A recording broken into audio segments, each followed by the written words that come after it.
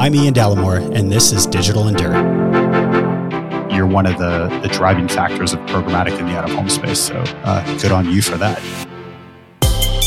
I'm one of those people that if I have to do something, I'm going to do it properly. You took on programmatic at Dentsu, and you were just like, rolled up your sleeves. I think you asked for a lot of content from me and a handful of other folks, and then you like went off into a cave.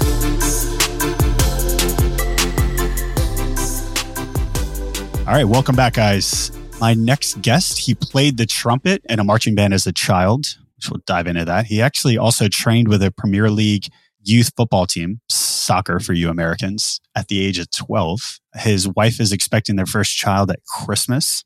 Beautiful present. And he actually has 3 kidneys, which we're definitely going to dive into that. My buddy, SVP out of home at Dentsu, Marc Bartholomew. Good to see you, buddy. You too. Thanks for having me. How are you?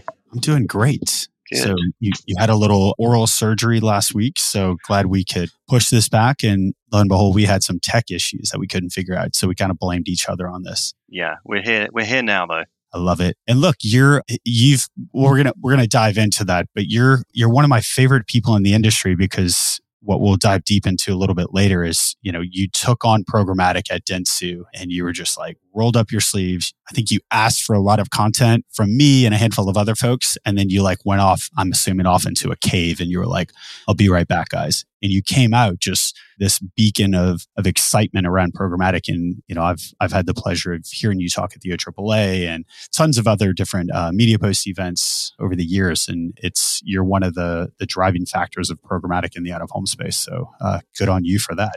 Thank you. Yeah, I'm one of those people that if I have to do something, I'm going to do it properly. And it drives my wife insane because every time we go on vacation, I have to research the place from top to bottom just to make sure it's correct. The hotel's right. We can get to and from the airport. And it's the same with work as well. And honestly, 3-4 years ago when I started that programmatic journey, I think I was pretty open and honest about the fact I was terrified about it at the time. I knew nothing. But yeah, like you said, I had to roll up my sleeves. It was something we needed to do, and obviously feel a lot more comfortable around that now, and actually excited about it. I think the way that the industry is going and the programmatic role, or the role that programmatic is going to play, is going to be huge for the future of our business. Yeah, I love it. We're going to dive deep into that, but most importantly, Premier League soccer, football at age 12. Tell the story.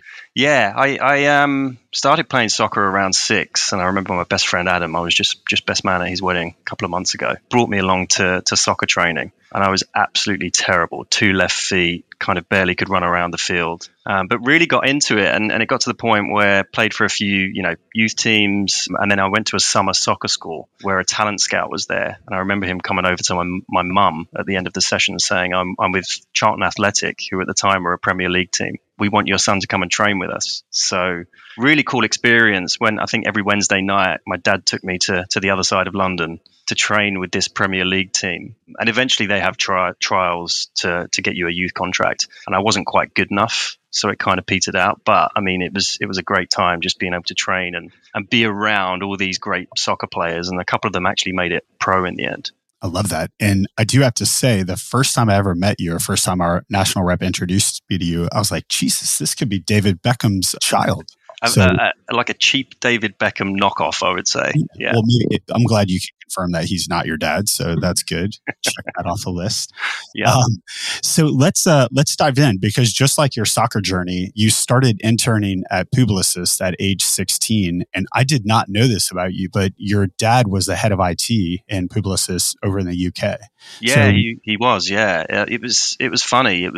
I feel like a lot of people that come into media fall into it accidentally, but actually I knew from age 16 after that time doing the internship that it was something that I wanted to do. And yeah, my dad was head of IT at Publicis. He'd been previously at banks, but then moved across to the media industry. And I just got to be around this amazing atmosphere and environment at the ad agency. And it was something that I wanted to be a part of. So really from age 16, that dictated what I then went on to study at university, which was media and film. And I kind of always knew I wanted to get into the industry. So it's nice looking back, 20, 25 years on.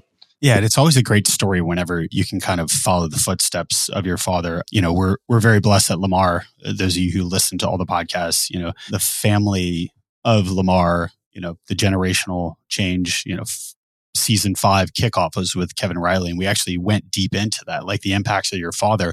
And interestingly enough, he talks about, which I want to get your feedback. He says, I really didn't want to be in the out of home space at all at first glance. I had so many other things, but it sounds like you fell in love. And I think the agency side is just such an amazing place. And for our listeners that are more on the publisher side or even just tech folks that don't know the day in the life of the agency side, I mean, those of us who have watched Mad Men, and I'm encouraging our producer Faith to watch it as well, it's such an energetic place. Obviously, it's changed significantly from those days, but maybe touch on that a tad. Like I know when we talked about it, the energy and the vibe really kind of swayed you that much. What were there particular moments, or was it just like the entire experience? It was the, what I really loved during that internship is that I came in as this 16-year-old, fresh-faced, kid, basically. And I was working with all these guys who had been in the industry 20, 30 years, and they treated me as one of their own. It was one of those environments where everyone had a voice, no idea was a bad idea, and everyone was welcome to share their ideas, which I just loved. And I don't think I'd seen or heard of that kind of environment before. And it really is like that. Even working at Dentsu for the last 8 years, both here and in London, we give people a voice and the opportunity to come up with ideas. And even now, to encourage people back in the office, we're doing brainstorms as a team on a Wednesday morning where someone will come with a live brief for one of their clients and everyone will chip in and come up with ideas. So it's just one of those really, really collaborative team effort kind of environments, and I think that probably comes back to the team sports and the football that I played in as well. I just love being part of that wider, larger team and sharing ideas and thoughts. Yeah, and everyone has a purpose and a meaning through it. You ended up at Dentsu. Dentsu's a larger agency, formerly Posterscope, where you worked. It's now just kind of morphed into Dentsu. I love the idea of the brainstorm, because that's what out of home is literally a blank canvas. Mm-hmm. So a brainstorm is meaningful. And I always jokingly talk about this internally when we have brainstorms, and we had quite a few this week in the past, but it's like, what does a brainstorm look like for like a mobile and online campaign? Like it can't be that exciting. So maybe kind of give our listeners just like a glimpse of like what a recent brainstorm was and why you get so excited about out of home specifically. Yeah, I think you're right. I think you just look at some of the campaigns we've probably seen over the last few weeks, and the one that we think stands out at the moment is the Barbie campaign for the launch of the movie, and just some of the creative ideas around that. Where else can you do that? This is a real world experience, like you say, in online and mobile spaces. Yeah, there are creative things you can do, but there are limitations. And I think, like you say, with the blank canvas on out of home, any idea is possible as long as you have the budget, the determination to make it happen.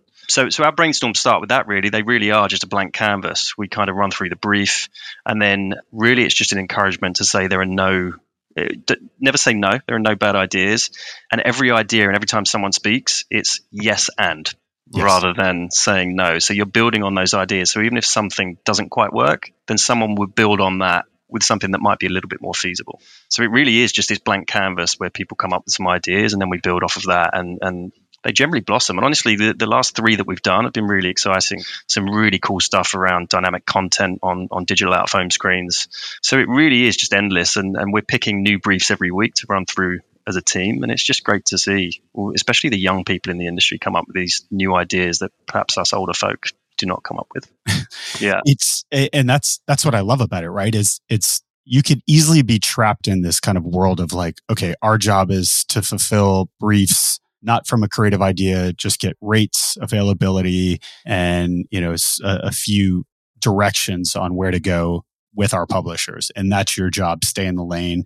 We're just going to buy the media. And one of the things that I've always loved about Dentsu is that mentality, exactly what you're talking about. It's like, no, it's beyond that. And I believe that really helps to drive talent, and it helps you allow kind of the campaign come to life in a different direction that maybe even, up the stream, the creative folks didn't even realize, like, wait, we can throw a 3D extension for that, make that hotel actually jut out, come to life with a digital 3D concept, or we can build out a whole hotel room on the side of a building and like rip the side of the building off. See, look, we're riffing right now.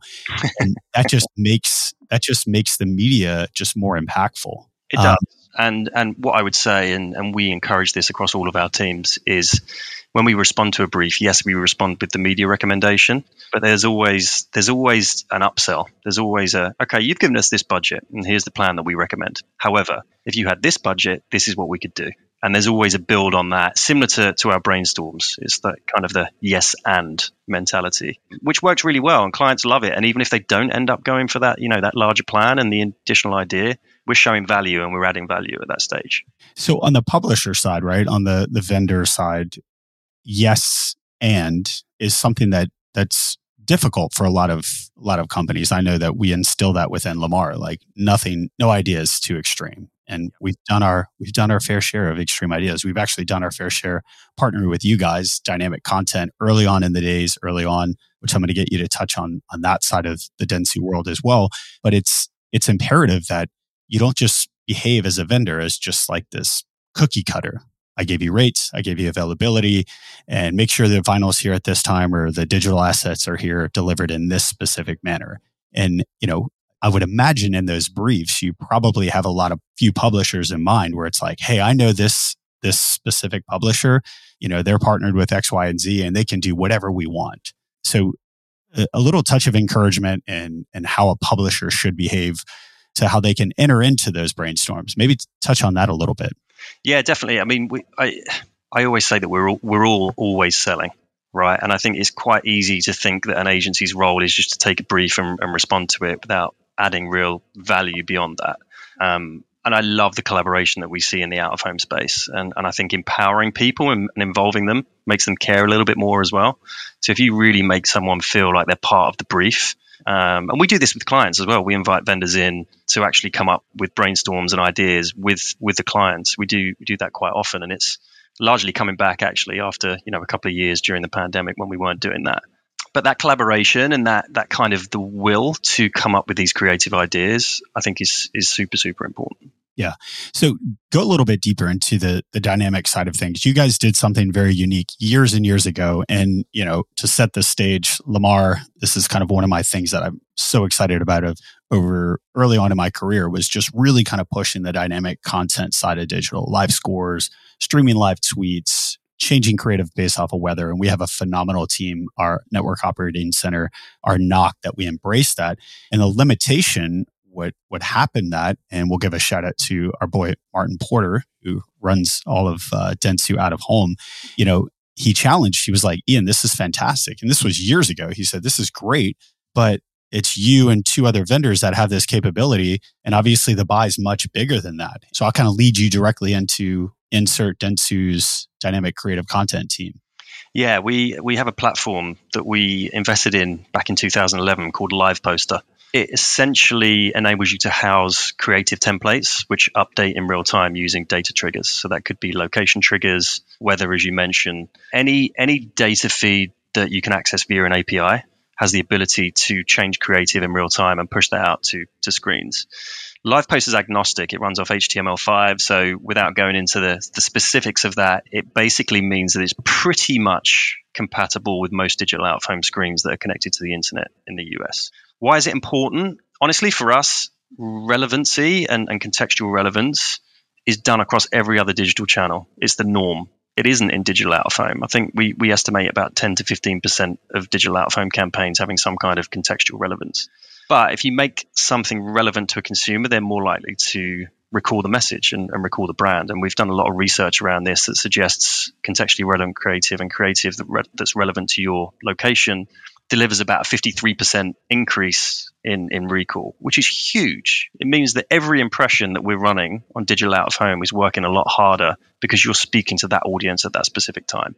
So we've done a lot. And, I think the campaign you're probably referencing was for one of our clients. Yes. Where we partnered with a bunch of NFL teams. We ran countdown to the start of the games, live scores throughout the games, and then a win or lose message as well. So it really drove the association with those NFL teams and excitement amongst the fan base. Yeah. And one of the things, and we'll definitely in the blog post make sure we actually have an amazing video we did for that campaign as well. And it wasn't just out of home, right? There was YouTube TV. That's whenever NFL and YouTube just started their partnership. And they had these fantastic commercials where if your team was getting blown out or certain at halftime, it's like, hey, put down the Crown Royal and, grab a shot of water, grab a glass of water. Or if the team just got obliterated and the game's over, instead of putting that final score where they lost, they'd have kind of a unique, kind of cheeky message as well. And I think you're right?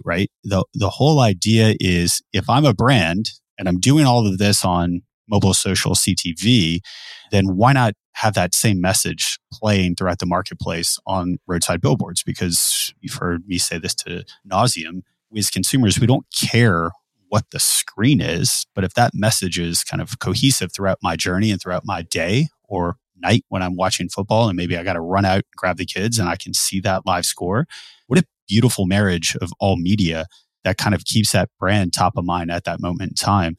But if you're going to invest that type of money, time, and effort as a brand, why not make it very simplistic? And that's one of the things I've always loved about Live Poster and the research that comes behind it as well. Mm-hmm. Yeah, I think one of my colleagues put this brilliantly. Before digital out of home existed, and it was just standard out of home, it was used to shout at everyone. The media channel. Now you can speak to people on a bit more of an individual basis and make the message relevant to them. And like you say, if we're doing that across other channels, even though out of home is a one-to-many play, you can still make it relevant to the majority of the people who are seeing that ad on that screen. Yeah. So insert now the evolution perfectly segue into the next conversation around programmatic.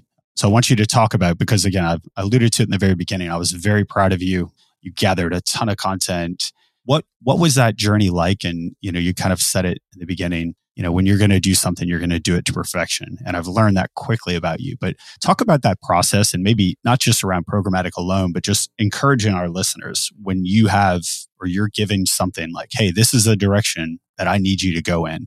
What was the strategy behind it, and what was the process like? Because programmatic is a lot. I went through it 11 years ago and I was like, Jesus, this is all over the place. How does this even fit in the out-of-home space? Yeah, it was a lot of reading. I'll be honest. I think I bought probably 10 books around programmatic trading, tried to distill that information. And then I'm a list taker and a grid taker. So the best way for me to learn is to read and then take notes. So I was just, taking a ton of notes on these books I was reading.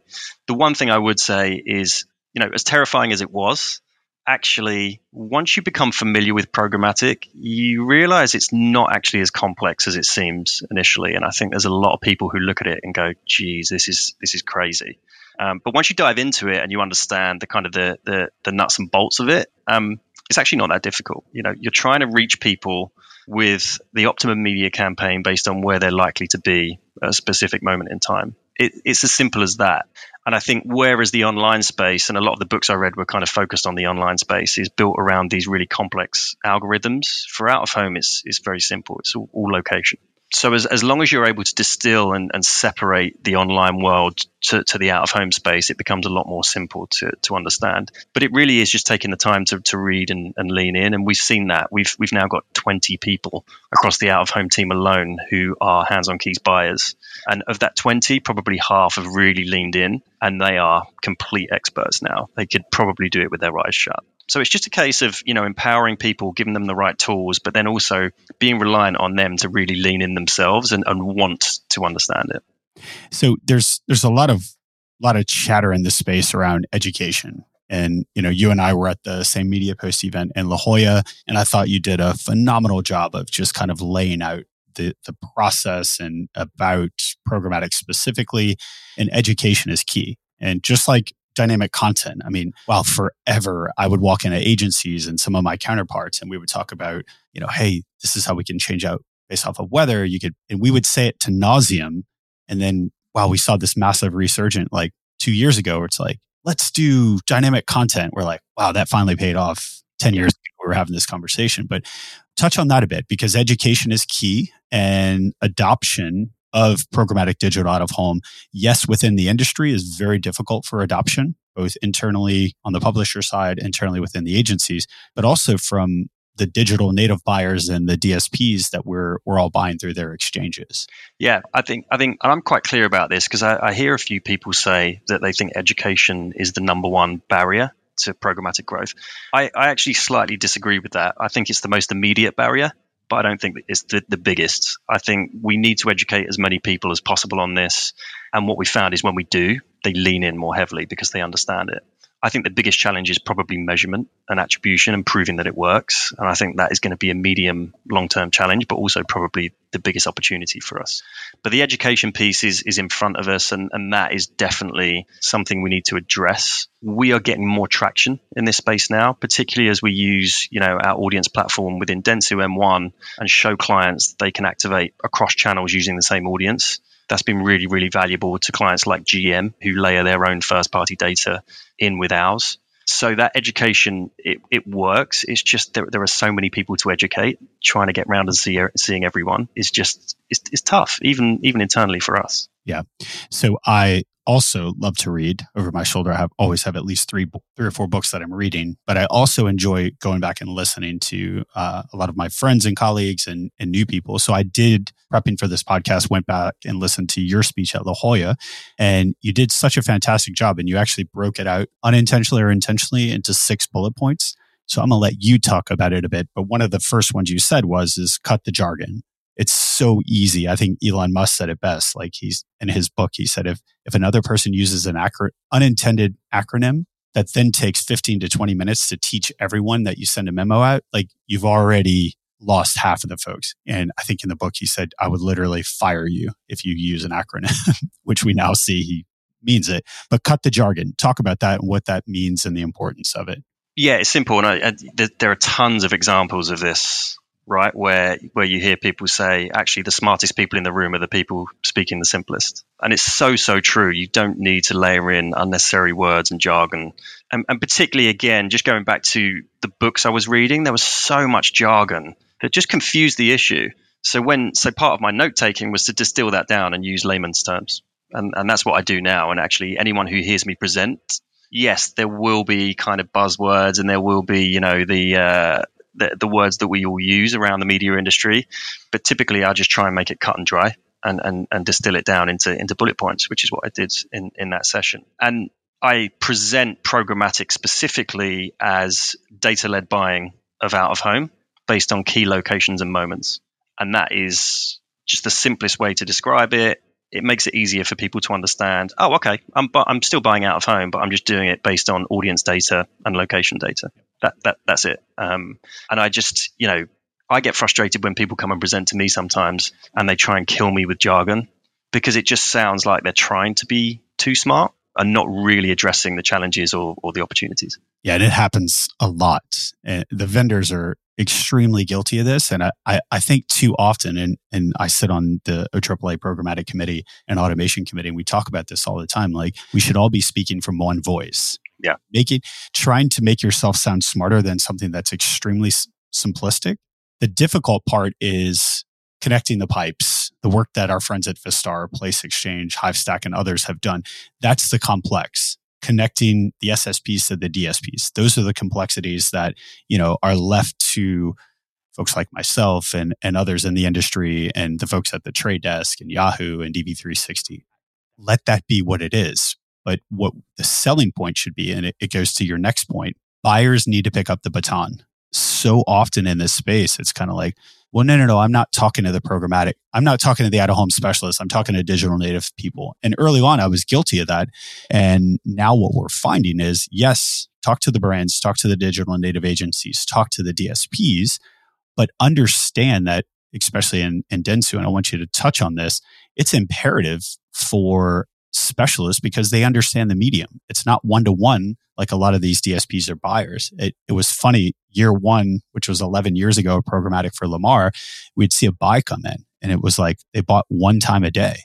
And you had to call up the DSP and be like, hey, what are y'all doing? And like, oh, reach and frequency, our model shows we only have to hit one a day or one a week. And it was like, this isn't a social media Instagram takeover ad. This is a billboard on the side of the road. So that's where the education comes in. And that's where the importance of a Marc Bartholomew and your 20 plus team. So touch on that a bit and the importance of you and the team being involved. Yeah. Going back to the point and the media post presentation, I talked about buyers needing to pick up the baton. And I do think that vendors and particularly the tech platforms within the out of home space have done a phenomenal job at getting things to where they are from a tech perspective, and also selling this in, right? But my gripe is, and we spoke about this at Media Post with a ton of the other agencies, is that we need more collaboration and we need more of a consistent voice from the buy side.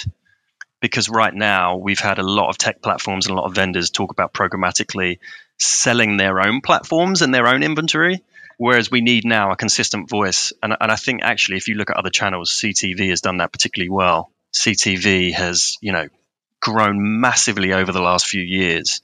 And it's because there's been a consistent voice around how you activate and execute in that particular space. I think also, not only do we need some collaboration, but the buy side in general needs to scale up their capabilities. And I speak to various people across other agencies, and they're at probably different points in the journey. And I think we just need to share more of the learnings, quite honestly, because I think if someone comes to me and says, how much should I be spending on programmatic digital out of home, or, questions around those kind of things, will probably have different answers coming from different agencies, and there needs to be more of a consistent voice. Yeah, and you and I we challenged a handful of folks, right? You challenged the agencies and said, let's collectively get a group of agencies together around programmatic, kind of like a subcommittee. But on the publisher side, we do it as well. And I'll be honest, I'll give a shout out to Neil Shapiro at Outfront and Wade Rifkin, Kathy at Clear Channel. Love those guys. I mean, we literally I was texting Neil yesterday, and we're collaborating. It's kind of like, hey, because we all live in the roadside venue type in digital out of home. So when we're all talking to the trade desk, sure, we have different special sauce and different things that make Lamar better than Outfront better than Clear Channel, and vice versa. But at the end of the day, making it simplistic, as you had mentioned, and then just speaking in one voice, like it's roadside billboard. So it's a 14 by 48 on the side of the road. The impression multiplier is the same. We're all using the same data. Then let's roll, and let's not confuse the marketplace. And that's what's happening too often.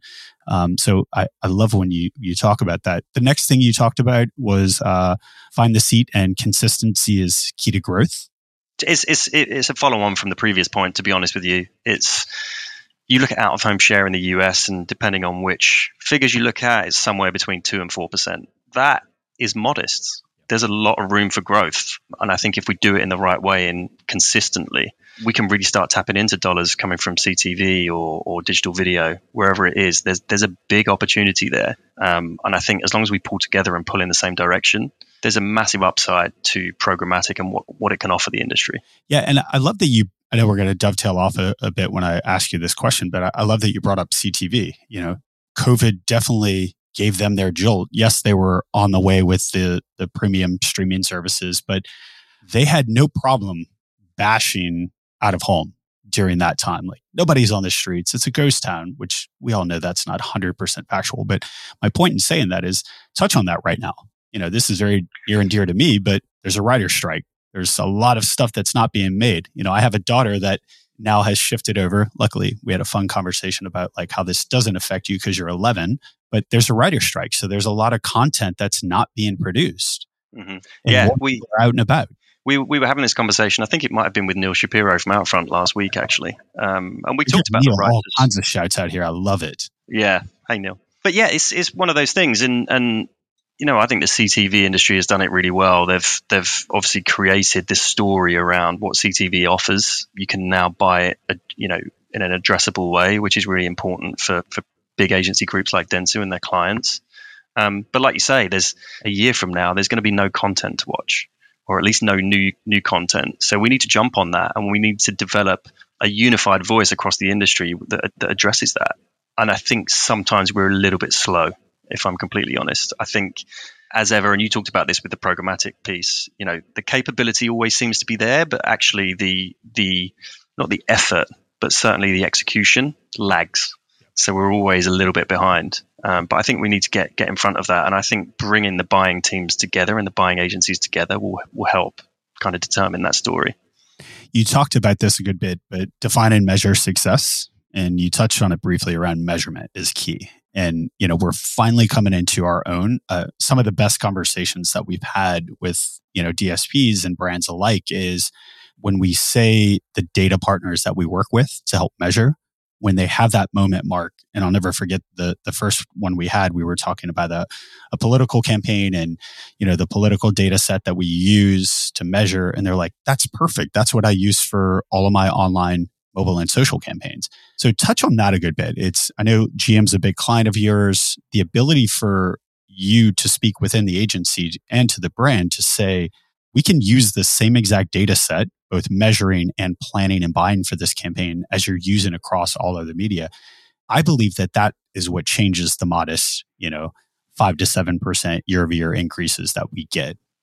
Yeah, I use GM as an example because it's a really good one for us. They opt into M1, which is our audience data set. It's very, very robust, has a ton of different data sources, but then they also they can plug in their first-party data as well. So we can specifically buy around the audiences that are most likely to be in the market for a particular vehicle, which is the first time we've ever done it. Unsurprisingly, the results have been amazing. So we've tested brand lift studies, drive, foot traffic to dealerships, everything. When there's a data layer involved in the planning and buying, everything points to that being more successful than just buying a blanket out-of-home campaign with no real, location bias or anything like that. And we're seeing that across the board. It's not just GM. Every client that opts into some kind of data set or uses data at the planning and buying stage sees better results off the back end of it. And that's for kind of short-term purchases and also more considered purchases like cars and houses, things like that. So measurement is key, and measurement can be construed two different ways. It could be the audience measurement or the attribution. I kind of lean towards attribution when I talk about measurement because I think that's the most important thing. But I think the next step is mixed media modeling. Yes. And understanding how out of home could be measured inside those models alongside other channels and what it contributes to that. The data up until now hasn't been strong enough to support those kind of studies, but I think we're getting there.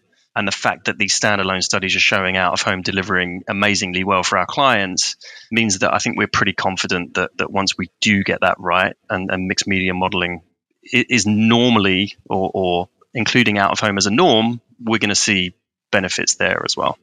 Yeah, because how great is it when you have the ability, today, this is how, for our listeners that aren't aware, there's buy-ins that happen on mobile, online, and social that are happening in real-time optimizations. So the ability to say, hey, when thresholds are met on TikTok or below this certain level, move content here, here, and here. So the ability to change that. So taking that to the next step with mixed media modeling is, today we live in RTB, but it's kind of, I say, near real time. But how great would it be is if that GM campaign is underperforming on certain social platforms, which we know that that's probably the case, and to be able to optimize and move money to out of home, that's huge because today, outside of the programmatic side of things, and I want you to kind of touch on this, it's kind of like we measured that campaign, it saw, phenomenal results. So next year we're going to increase that budget for Dentsu for 5% in next year's campaign.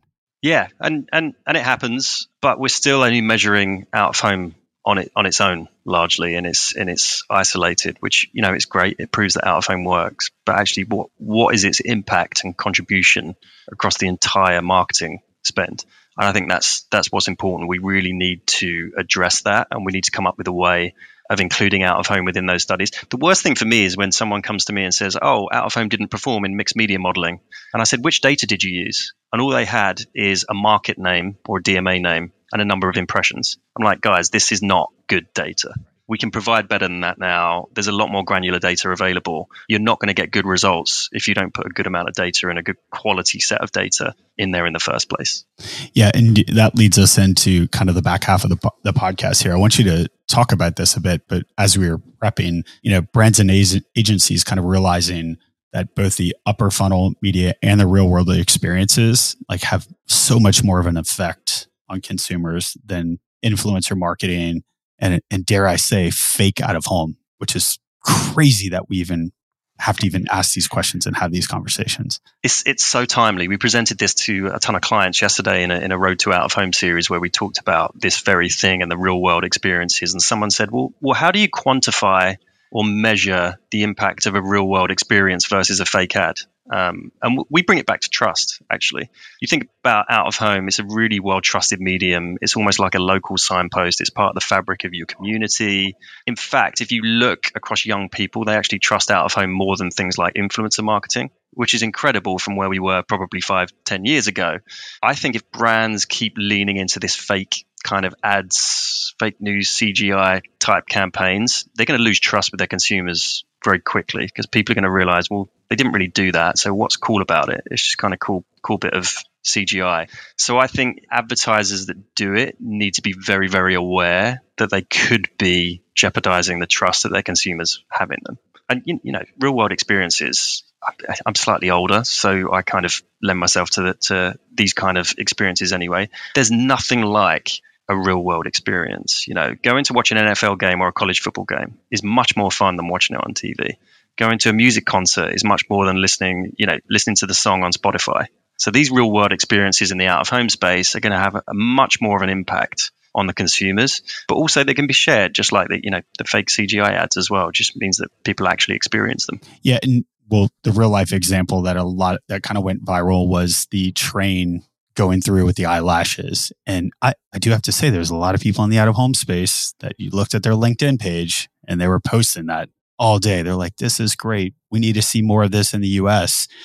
And I despise the fact, a group of us years ago, when I first started talking about old, I've been in this industry for 18 years. And very early on, whenever digital rolled out, it was purely out of just like joking, but we were like, we're just going to come up with a phrase like DOOH, DOOH, instead of OOH. And now seeing FOOH, faux, out of home, and these kind of fake concepts, it's you're right. Like what the trust that's going to be lost. And from the publisher side, there's a lot of work and effort that goes into leases, making sure. And look, I don't want to say we predicted this, but we kind of, and I'd love to get your thoughts.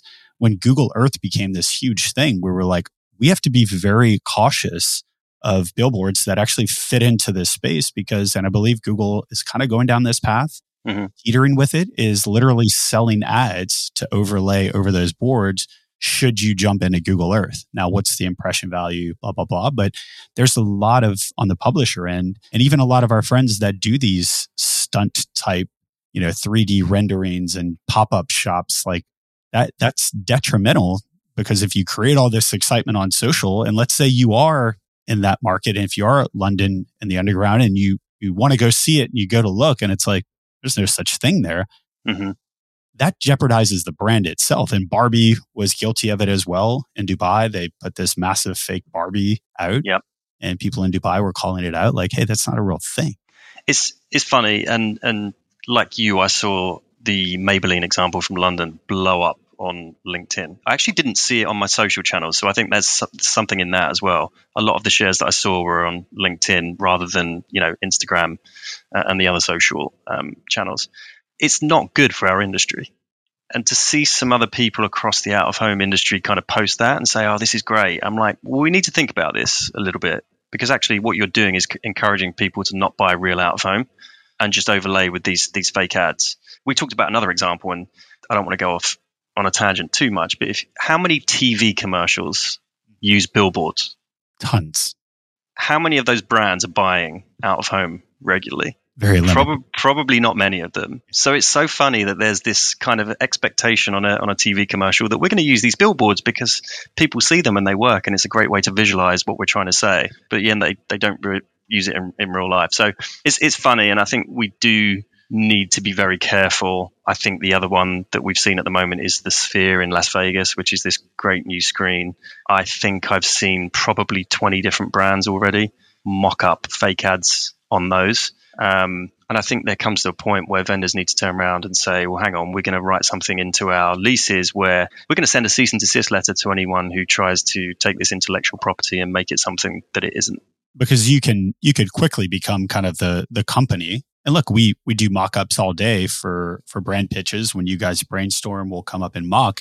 But there's a very strong disclaimer even within our organization that says these are mock-ups, these are not to be used or shared on social media because of that. It's protecting the brand, but it's also protecting the medium itself. So I love to hear that within the agency itself has, that very pointed. So kind of as we wrap up here, I know you're super excited about the space. It beyond programmatic, beyond just, battling the fake out of home. Never thought I'd have to be in that arena, but I'll put on the boxing gloves and go. But what else excites you, and what are a lot of your brands that you represent within Dentsu? What are they excited about in the space?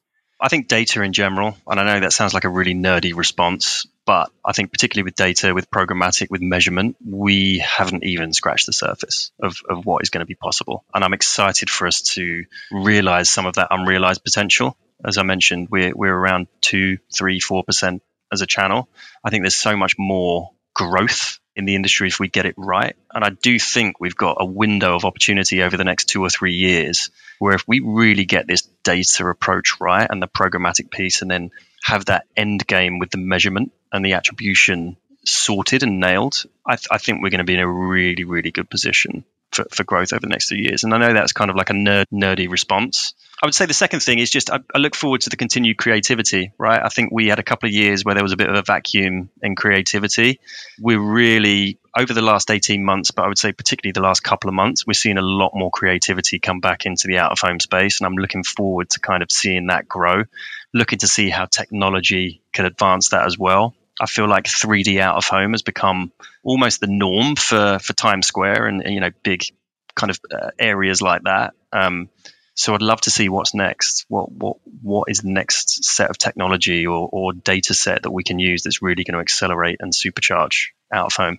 I love that. And look, for anyone that's going to continue to evolve and help push this industry, you're definitely one of the iconic figures that you've evolved yourself into. And I can say this with confidence because I saw you go off into that pseudo cave and learn, but you're a very passionate man and you truly believe in the industry. I mean, you've literally been in it since you were 16 years old. And I'm excited from the publisher side and as a friend to be able to have folks like you in the space to where we can just say like, hey, like what else do you want to do?